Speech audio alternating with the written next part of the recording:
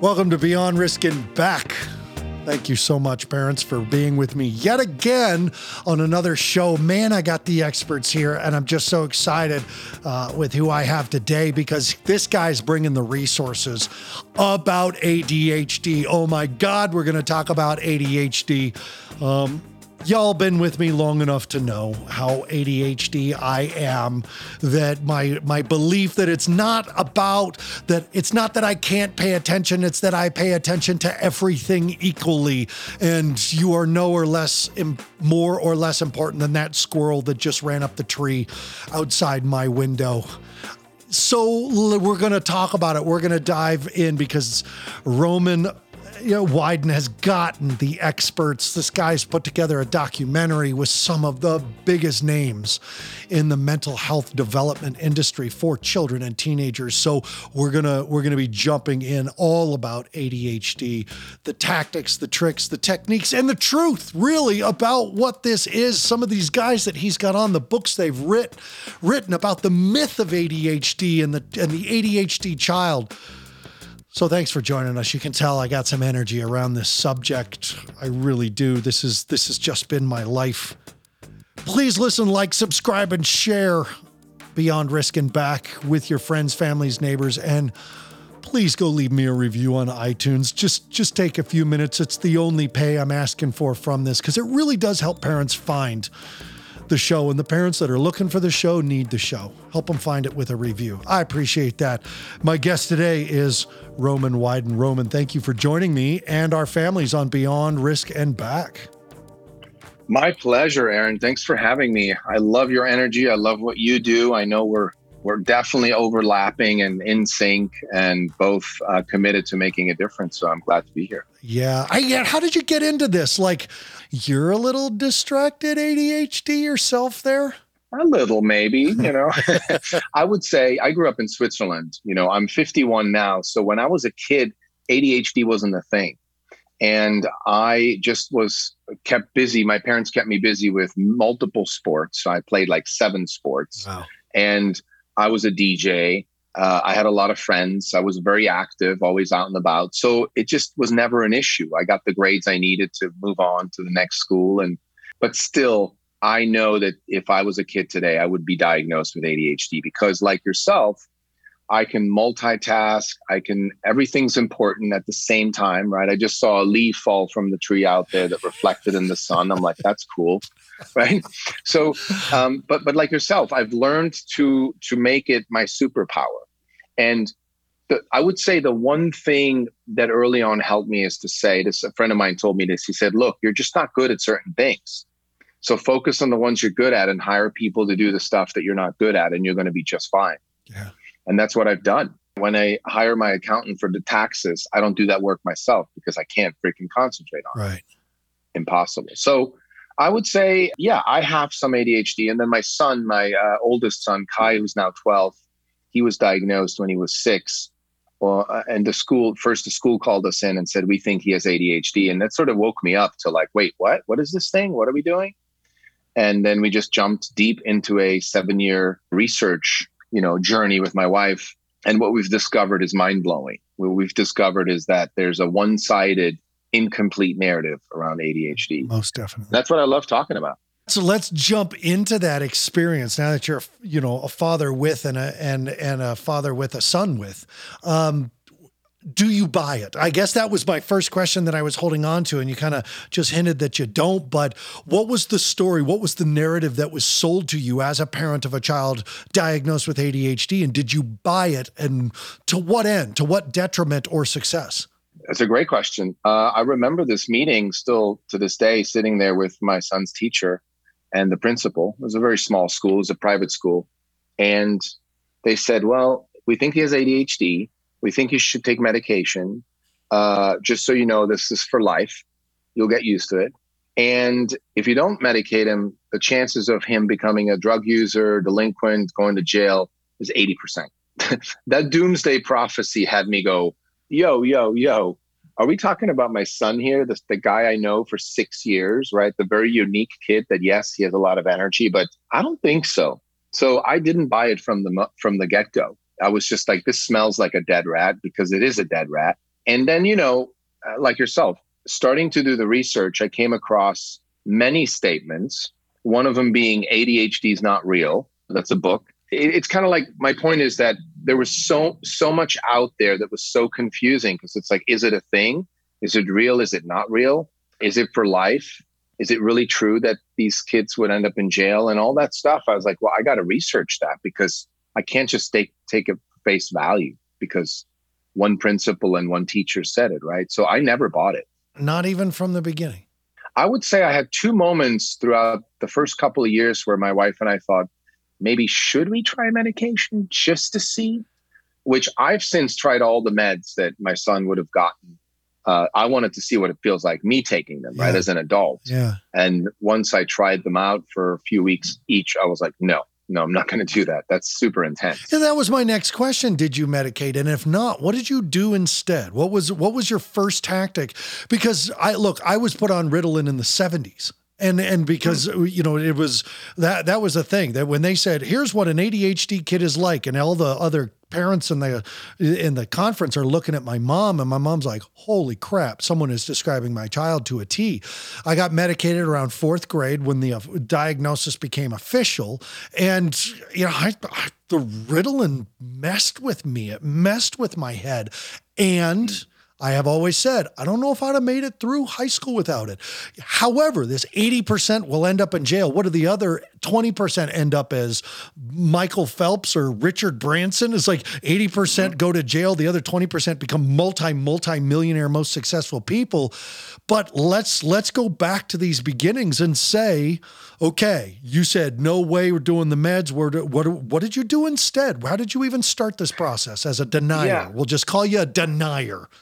Right. I'm an anti-medder, whatever, medzer. So there's a couple of points I want to address, and hopefully I won't forget, because I'm already excited about everything we're talking about beyond belief. So first of all, I want to make sure parents know, if you're listening, we're not anti-meds, right? Sure. I'm the first to reach for an Advil when I have a headache. So I'm not anti-medication, or, some people are anti-pharma. I'm more like anti-stupidity, or I'm protecting children from these very powerful substances. Yeah. So what we said is, we're first going to do some therapy, some occupational therapy, some social skills, see if that's the issue. We're going to adjust the diet. And what we realized is that we needed to adjust everything. So we said, before we give him meds, we're going to move him to a different school. And we moved him to a school that had more freedom. It was a self-directed school with no grades, no homework. Kids learn through play. And one of my guests, I've had Peter Gray, who's an educator, an author, an expert on education and learning, says that's actually the only way they learn, through play. Everything else is memorization of information that they're given so they can get a grade. But how they really co-regulate and learn is through play. We think they don't learn anything while they're playing. They're just playing, right? But they're actually learning. So we changed schools, and our son totally calmed down. My wife and I's marriage wasn't solid. I had infidelities I was hiding. I can say this now, because we're currently rebuilding our marriage. We're separated. We're about to move in again together, and we avoided a divorce thanks to my wife being very, I'm blessed and grateful that my wife truly honors her word of marriage and truly, gave me a second chance and shows that she loves me. But all that was missing during that time. So there was an instability in the household that my son could feel. Like I was always 1 foot out the door. I wasn't very present as a father.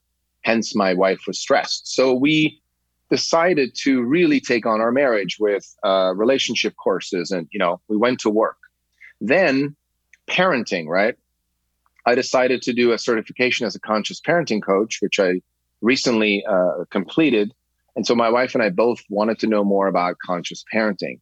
And the reason why I'm mentioning these are the big ones, right? We also moved from the city to the country to have less distraction for myself and for our kids. So we just took every area of life and we flipped it upside down. And we said, first, we're going to do the best we can here. And if later he still can't function inside of a system, school or job, we may consider medication, but not at 6 years old, not at 7 years, not at 10 years old. Sure. Maybe when he's 16, I don't know. we're not no anti to meds, but certainly I have to say if our lives continue the way they have so far, he's not going to need meds because he's already dissolved, I call it dissolve, his impulsivity and hyperactivity. He's no longer hyperactive, and he was. So shows me that his nervous system got to calm down because we were more present, we were more loving. There was less distraction in the environment. The school was less of a box that we were trying to fit him into. So I'm a big believer that all these changes helped him to co-regulate with his environment and calm his nervous system down so he would be less distracted, less hyperactive. And that's what we're seeing now. Do you believe that this death sentence of ADHD that has all been handed to us at the beginning, is it wrong? Is it a lie? Can you cure ADHD? First of all, it's not a lie, but it's based on very weak scientific studies. And what I mean by that is, while I was digging around for the documentary, I got to a story that I could have easily made the full documentary about that rabbit hole. It would have been a conspiracy pharma rabbit hole. And sure. I decided not to do that because, again, I hate pointing fingers at, oh, pharma's wrong or fast food companies are wrong for serving, that gives me no power. And I'm all about empowering parents or myself and other parents to have power. So making a long story short, there was a professor, researcher, author, Nadine Lambert, and she was out of Berkeley. And in the 90s, she started a study on children with ADHD with Ritalin. She wanted to know, is this really true? If I follow, I think it was 700 kids, don't quote me on the number, but a lot of kids. If I follow them for 30 years into their adulthood, will they really turn out to be delinquents, go to jail, and so forth? So she followed these kids for 30 years. The results were in. She goes and shares this at a conference, it's a big ADHD conference, and she says, I actually found the opposite. It was actually the kids that were put on Ritalin were more likely to get into smoking, drugs, trouble, and jail. And of course, the entire room filled with pharma medical psychologists was like, that can't be. It was a big firestorm, right? So she was about to publish this finding. I don't know the exact year, but I guess if she did it in the 90s, I mean, this was somewhat recently, where maybe 10 years ago. Again, don't quote me on the numbers, but I know that fairly recently, when she tried to publish her studies, 6 months before that, she got into a car accident and died. Right. Now, I'm not saying there was any foul play.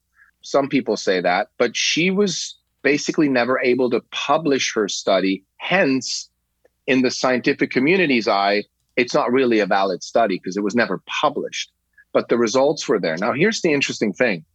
I found her son on the internet and I reached out to him on Facebook and, he told me the whole story. And I said, look, I would love to get my hands on that study because I'm doing ADHD research. I'm making a documentary. Parents need to know this because I was told, like yourself, right? You've heard this. These are delinquents that will go to jail if they are not put on medication. She's proved the opposite. So he said, I don't know. You can try Berkeley. And I was like, well, great. I'm sure they have it. I mean, it was Berkeley funded. She worked there. So I contacted the person at Berkeley who then told me, we moved buildings a couple years ago, and I think we shredded everything. Jesus. And I was like, wait, what? Are you serious? Again, I'm not saying there's foul play, but so this never came out, right?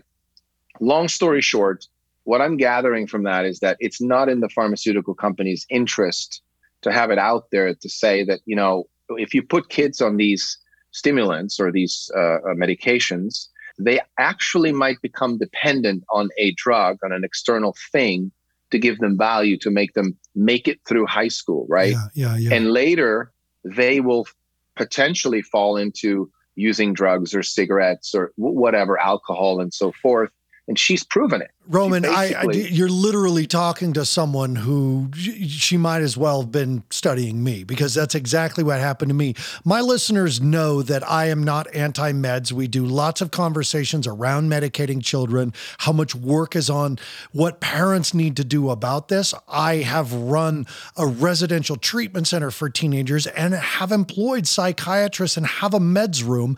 And we are a holistic program because we have to look at both. You cannot, even Avani Dilger, who I've had on show after show about medicating children, has said, I've watched meds save people's lives. But I am that kid that Nadine Lambert is talking about. It did get me through high school.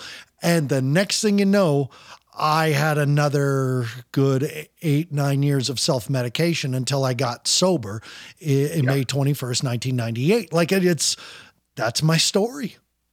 First of all, good for you that you know, I love your life journey. As I was doing a little bit of reading up on you, it's just very inspiring.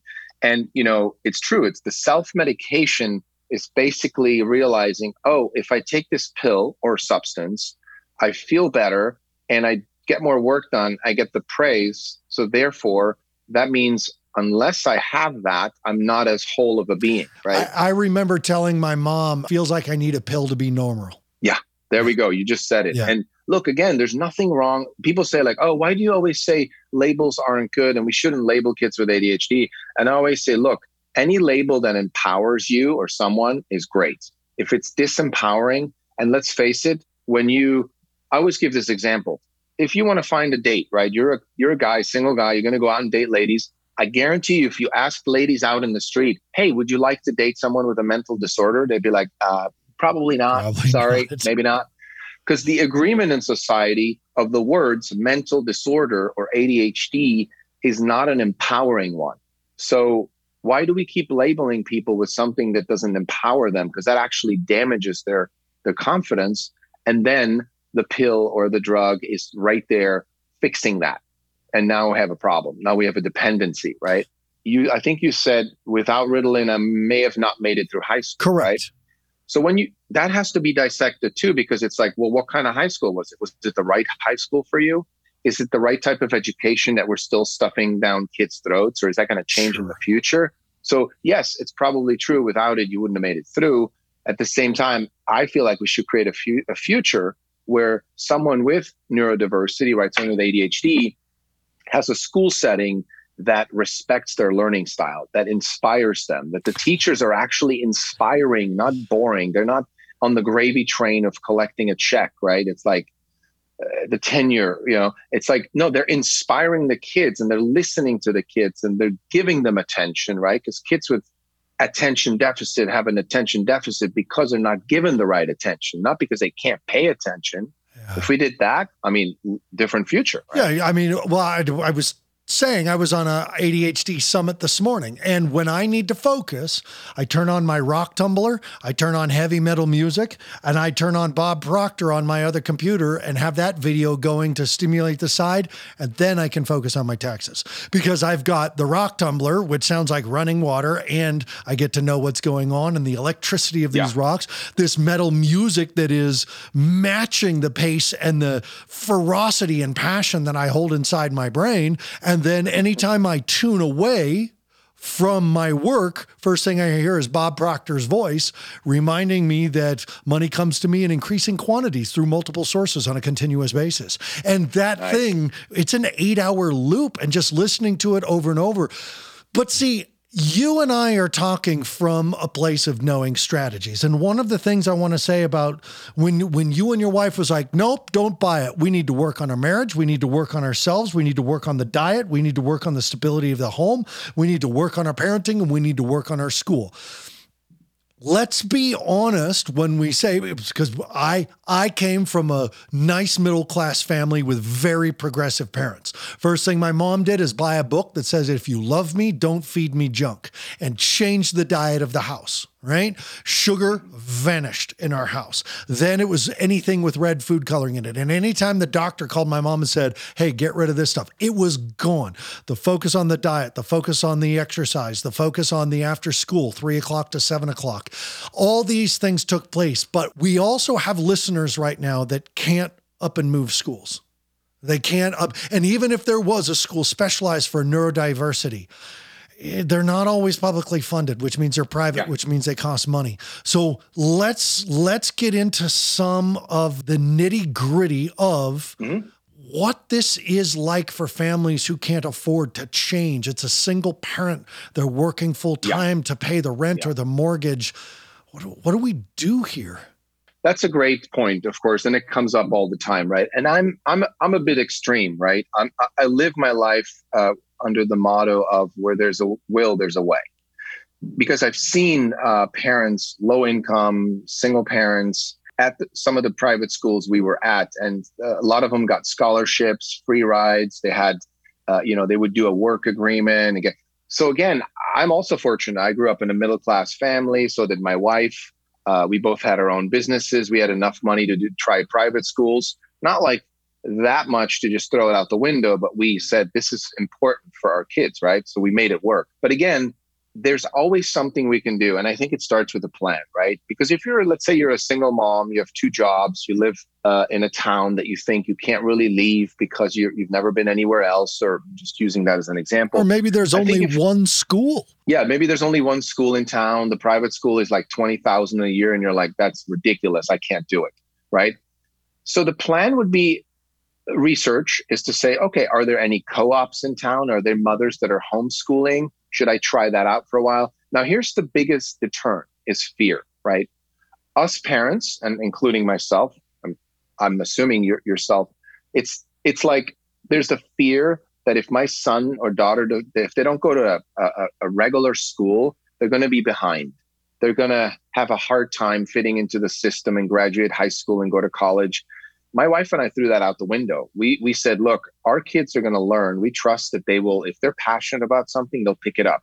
If they want to be entrepreneurs, they'll learn it. We'll help them. If they want to go to college, we'll prepare them for it. We'll get tutors, right? Nobody has to go to college at 18 or 20. Why can't it be at 25? I went back to college at 30.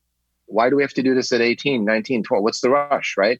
So I think the first step, and the book we're writing is basically, and the film is based on the same concept, is 3 easy steps. One is shift your perspective. 2 is heal your shit, which we can get into later. 3 is honor your child. And in order to shift the perspective, I think we have to let go of the I can't. It's not going to work out. It's not possible. And so if I want to just say this one last thing is like, if you really want your child to thrive in life, you will find a way. Just tell everybody about it, that you need support, you want input, you want information, and people will help. I want you to go to brabapp.com, BRABAPP.com.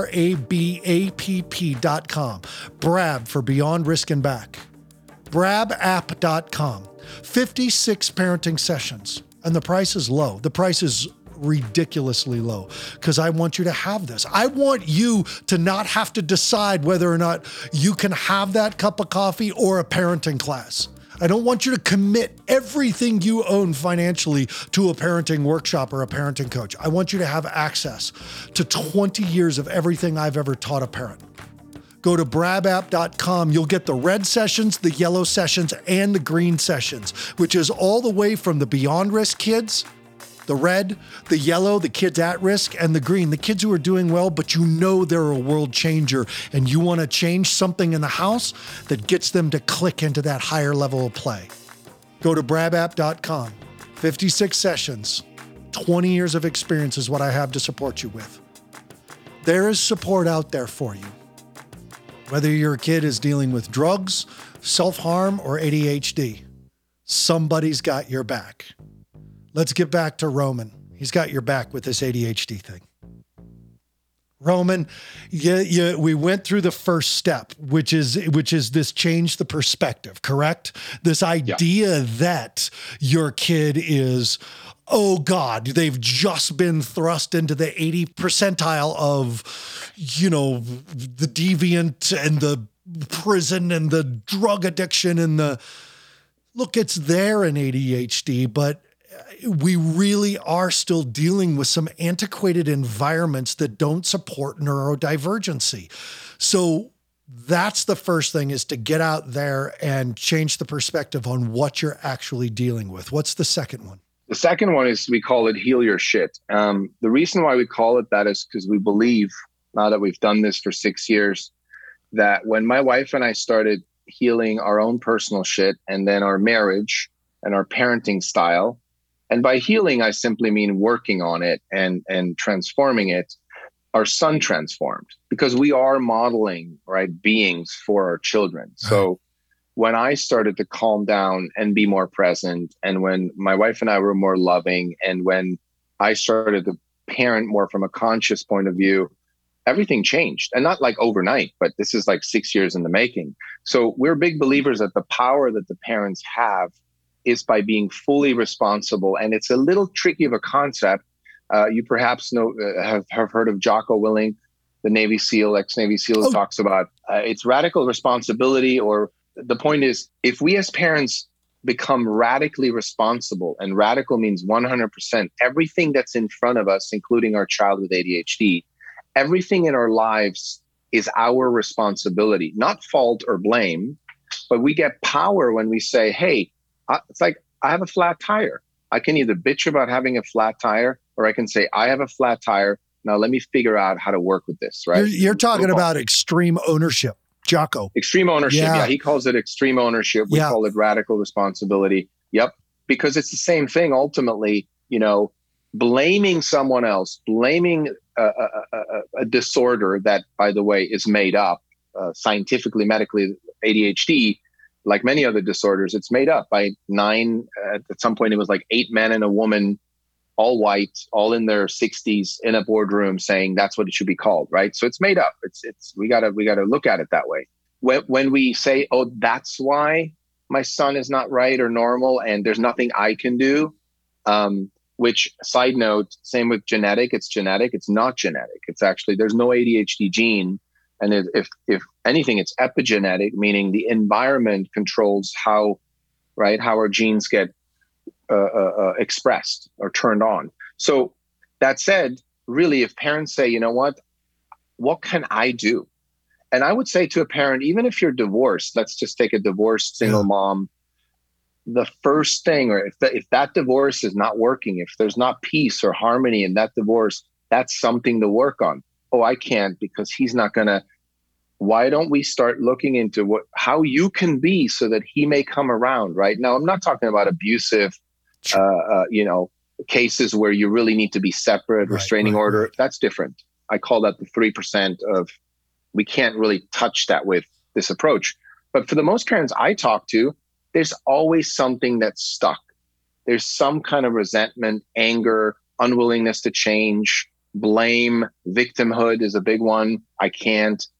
Look, I get it. There's many things that I thought I couldn't do and I did it and it worked out. And it's just stepping through that fear. So radical responsibility, healing our shit, really is about parents saying, let me over here first. Let me first bring some balance to myself, my marriage, my family, and then let's see what our son needs if that hasn't made a difference, right? So that's our step 2. And 3 is just honoring your child. Like, look, I was writing something today about unique versus abnormal, because your kids are unique. They're not abnormal. I had Thomas Armstrong on my show as well, and he's an author. He wrote The Myth of the ADHD Child, and he said to me, "Show me a normal brain. Where is it? Let me know. I'd love to go see it. Is it in a museum somewhere under a bell jar? I want to see it." Well, there's not, because we're all unique. We're all different. But scientifically, we've had to create the term normal because of the norm and average, but that doesn't actually describe my unique son or your unique daughter. And these children are unique and they're not abnormal. So we got to honor who they are and guide them along, let them unfold instead of mold them into who we think they should become. Talk about the documentary. Talk about some of these guests you've been working with. I mean, this is like I said, as we looked through the guests you got on the documentary, like, holy crap, Dr. Levine is on there, Gabor Mate, holy crap. Like, those are some of the biggest, The Myth of the ADHD Child. When that book came out, people like screaming at each other. It was, you've got some heavy hitters on there. We do. I thank COVID for that, because I'm just a parent, right? I'm just a guy. Yeah, I'm a filmmaker. I have some credits under my belt. I've won some awards, but nothing major. But I was able to contact these people, and they were just like sitting ducks, because they weren't, and I say this with respect, of course, they weren't traveling or doing their normal tours. So they weren't as busy, and they were excited to talk to people via Zoom. So I did a lot of my interviews via Zoom, and that's part of the documentary. A lot of it is like intimate Zoom conversations with experts in their home office, right? We wanted to make it different rather than going and record every interview perfectly polished, beautiful, because it's about the information, not the look, I feel. So some of these experts are, they're not all anti-meds. I will say that probably almost half of them have told me, maybe that's off the records, but I'm not mentioning any names. They said, look, I still take half an Adderall when I need to do my taxes because I know it works and I'm an adult and I'm not going to abuse it. And I know how my brain works. I know how much I take, and it's maybe twice a year, right? So they call that responsibly taking drugs when they need it. Sure. So I know most of my guys are not anti-medication, neither am I, but they're anti-giving kids these very strong medications and sort of making them dependent on it, right? Side note, but having these guys on was amazing. Here's why. Because I'm a parent doing research, and all of them pretty much talk about the same thing. It all came down to, it's a label. It's based on symptoms. Symptoms are really behaviors. Why are these kids behaving that way? What happened? Let's go look. And that's the other side, right? That's not the pathologizing side of medication and delinquents and all that. So if parents can just look at both and go, oh, I see. Okay, maybe I'll dig a little bit in my family trauma history. Maybe the thing that happened to my son at 3 that I thought is not a trauma was traumatic for him because he's very sensitive, right? Or maybe the thing that happened to him when he was born, nobody called it a trauma, but actually that could have something to do with it. So once we look over there, then medication starts to sort of drift further away because we realize it's an available Band-Aid, but it's not a solution for life because ADHD is not for life. There's actually, I think, something like 65% of kids that were medicated later when they got off the meds and they got older, they grew out of it. When? Right after they finished school. Huh. That's interesting. That's what I guess that's where my next question is going is, do you have throughout talking to these experts and doing this research, have you seen the golden thread? Have you seen, is it trauma? Is it education? Is it, and we can't diss on the teachers, but we can diss on a system that is not just dysfunctional. It's busted. It's broken. It's antiquated, and it's all we're offering. Unless someone has some crazy liberal hair and they're going to do some blah, blah, blah. But what is the golden thread that you've seen, or is there a mix in there? So if I had to today, right, we're not done yet with it and we're still living the story ourselves as a family. But if I had to pick one thread as the main thread, it's trauma. But trauma needs a very nuanced explanation, because when I said trauma right now, there's probably some parents listening and go like, what? No, there's no trauma here. Oh, not my parents. I felt the same way. My parents on this show. We have talked about big T trauma and little T trauma and the brain chemistry for years now. But you're right. That's what they came here and went like, wait a second, what do you mean that divorce was traumatizing? I went through a divorce when I was a kid and I wasn't. So exactly. So we really have to look at, okay, if you have a sensitive child, which trust me, if your child has been diagnosed with ADHD, you do have a sensitive child, right? Yay. That's a good thing. That's a good thing. It's my superpower. And the only downside I would say is that smaller T traumas, smaller events that shock the nervous system were more disruptive to your child than they would be to some other child who's not highly sensitive or has ADHD, right? So we have to really kind of fine comb through our past. And like for us, for example, my son was born, they had to pull him out with the little suction cup on the head. Yep. Then he was taken away from us for 3 days because he had jaundice. Those are traumas. Those are traumas.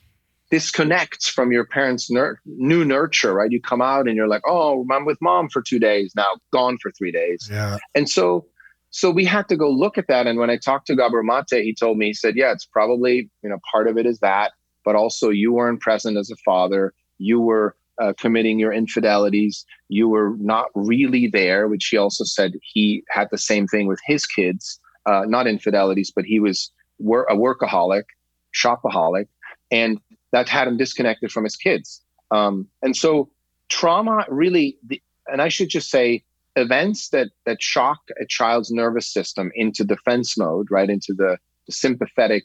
It's like these kids are constantly on alert. And when you're on alert, you see the squirrel, you see this, a door is closing, you hear the music, somebody's chewing gum, you need to do homework. You're constantly on alert, and you cannot develop and process like learning at the same time. Can only do one.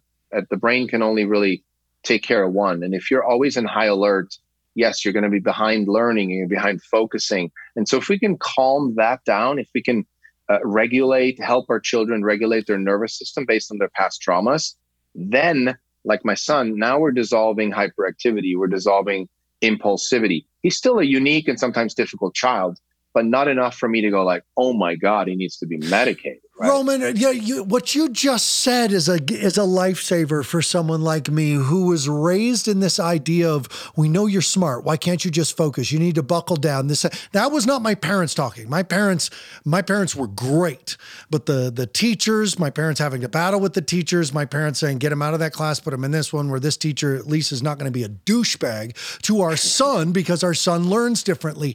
But the idea, what you just said, and I want parents to hear it, if your child is in survival mode, they cannot learn.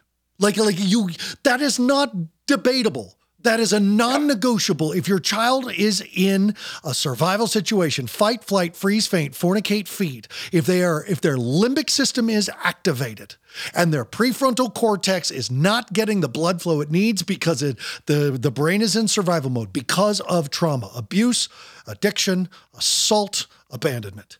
If I may throw in lack of nurture, right? We can go softer because for some parents, like lack of nurture, jaundice, even circumcision for some kids is traumatic. Like there's studies on that. Yeah, every one of us in the 70s and 60s and 50s were immediately taken from the mothers and put in a bassinet in another room. The heartbeat that we were developing next to was gone. Tell me that's not trauma. And everyone can say, well, you just need to suck it up. You can. At some point. And imagine you're just born, your nervous system is pure and it's so alive and fragile, and all the noises in the hospital, right? There's machines, there's the slapping, there's metal clinking, there's people talking, there's all this stuff, and it's cold because you're coming out of a womb. Yeah. Like that's already an assault on the nervous system. And anything on top of that is just gonna last. It's gonna last until we take care of it. So here's the bottom line. You're asking what's the golden thread, right? And you said, we've all had trauma, and this is, by the way, if parents want to look up a TED Talk by Nadine Burke-Harris, she's the Surgeon General of California now. She talks about it based on study, so I didn't make this up, right? But it really is about reducing the friction in the environment in our families, and it really is about helping our kids calm down by helping them regulate their nervous system. And then they can start learning. Then they can start being aware of other people. Then they can start being less impulsive and feel good in their skin, right? Feel at home. And I think that's what we're seeing. And that's huge. That was huge for me. Roman, how are parents going to find you? What's the name of the documentary? Can they go to the website and look? I know it's not out yet, still being built, but how are parents going to find you and connect with you? Absolutely. Thank you, Aaron. So our project is called ADHD is Over, and it's ADHDisover.com. The podcast is currently out, and it's also called ADHD is Over. And you can go to the website, find the podcast there. You can email us. You can connect with us. I'm always down to chat. I talk to parents a lot that reach out to me. Get on a Zoom. Here's what I've learned. If I can help, my wife and I can help any day. My guest today is Roman Wyden. He is ADHD is Over. You got to find this guy. You got to go to ADHDisover.com and go look at that page. Look at the guests he got for this documentary he's working on. This show, that what he said, to understand that ADHD, that hypervigilance that you've all heard me talk about so much, how I've had to work so hard to change hypervigilance, criticism, sensitivity, dysphoria, the impulsiveness, the shiny object syndrome. All these aspects of my ADHD are the reason why I'm successful. But it's because I leveraged them. You've got two options. You either settle that nervous system down by creating an environment where they can learn and are not in survival mode, or you teach them how to leverage that ADHD survival mode, or better yet, both. I want to thank my guest, Roman, for being with us today. Go follow up with him. Thank you to Deepen Productions for producing the podcast and creating this killer music. I love this. I love this song.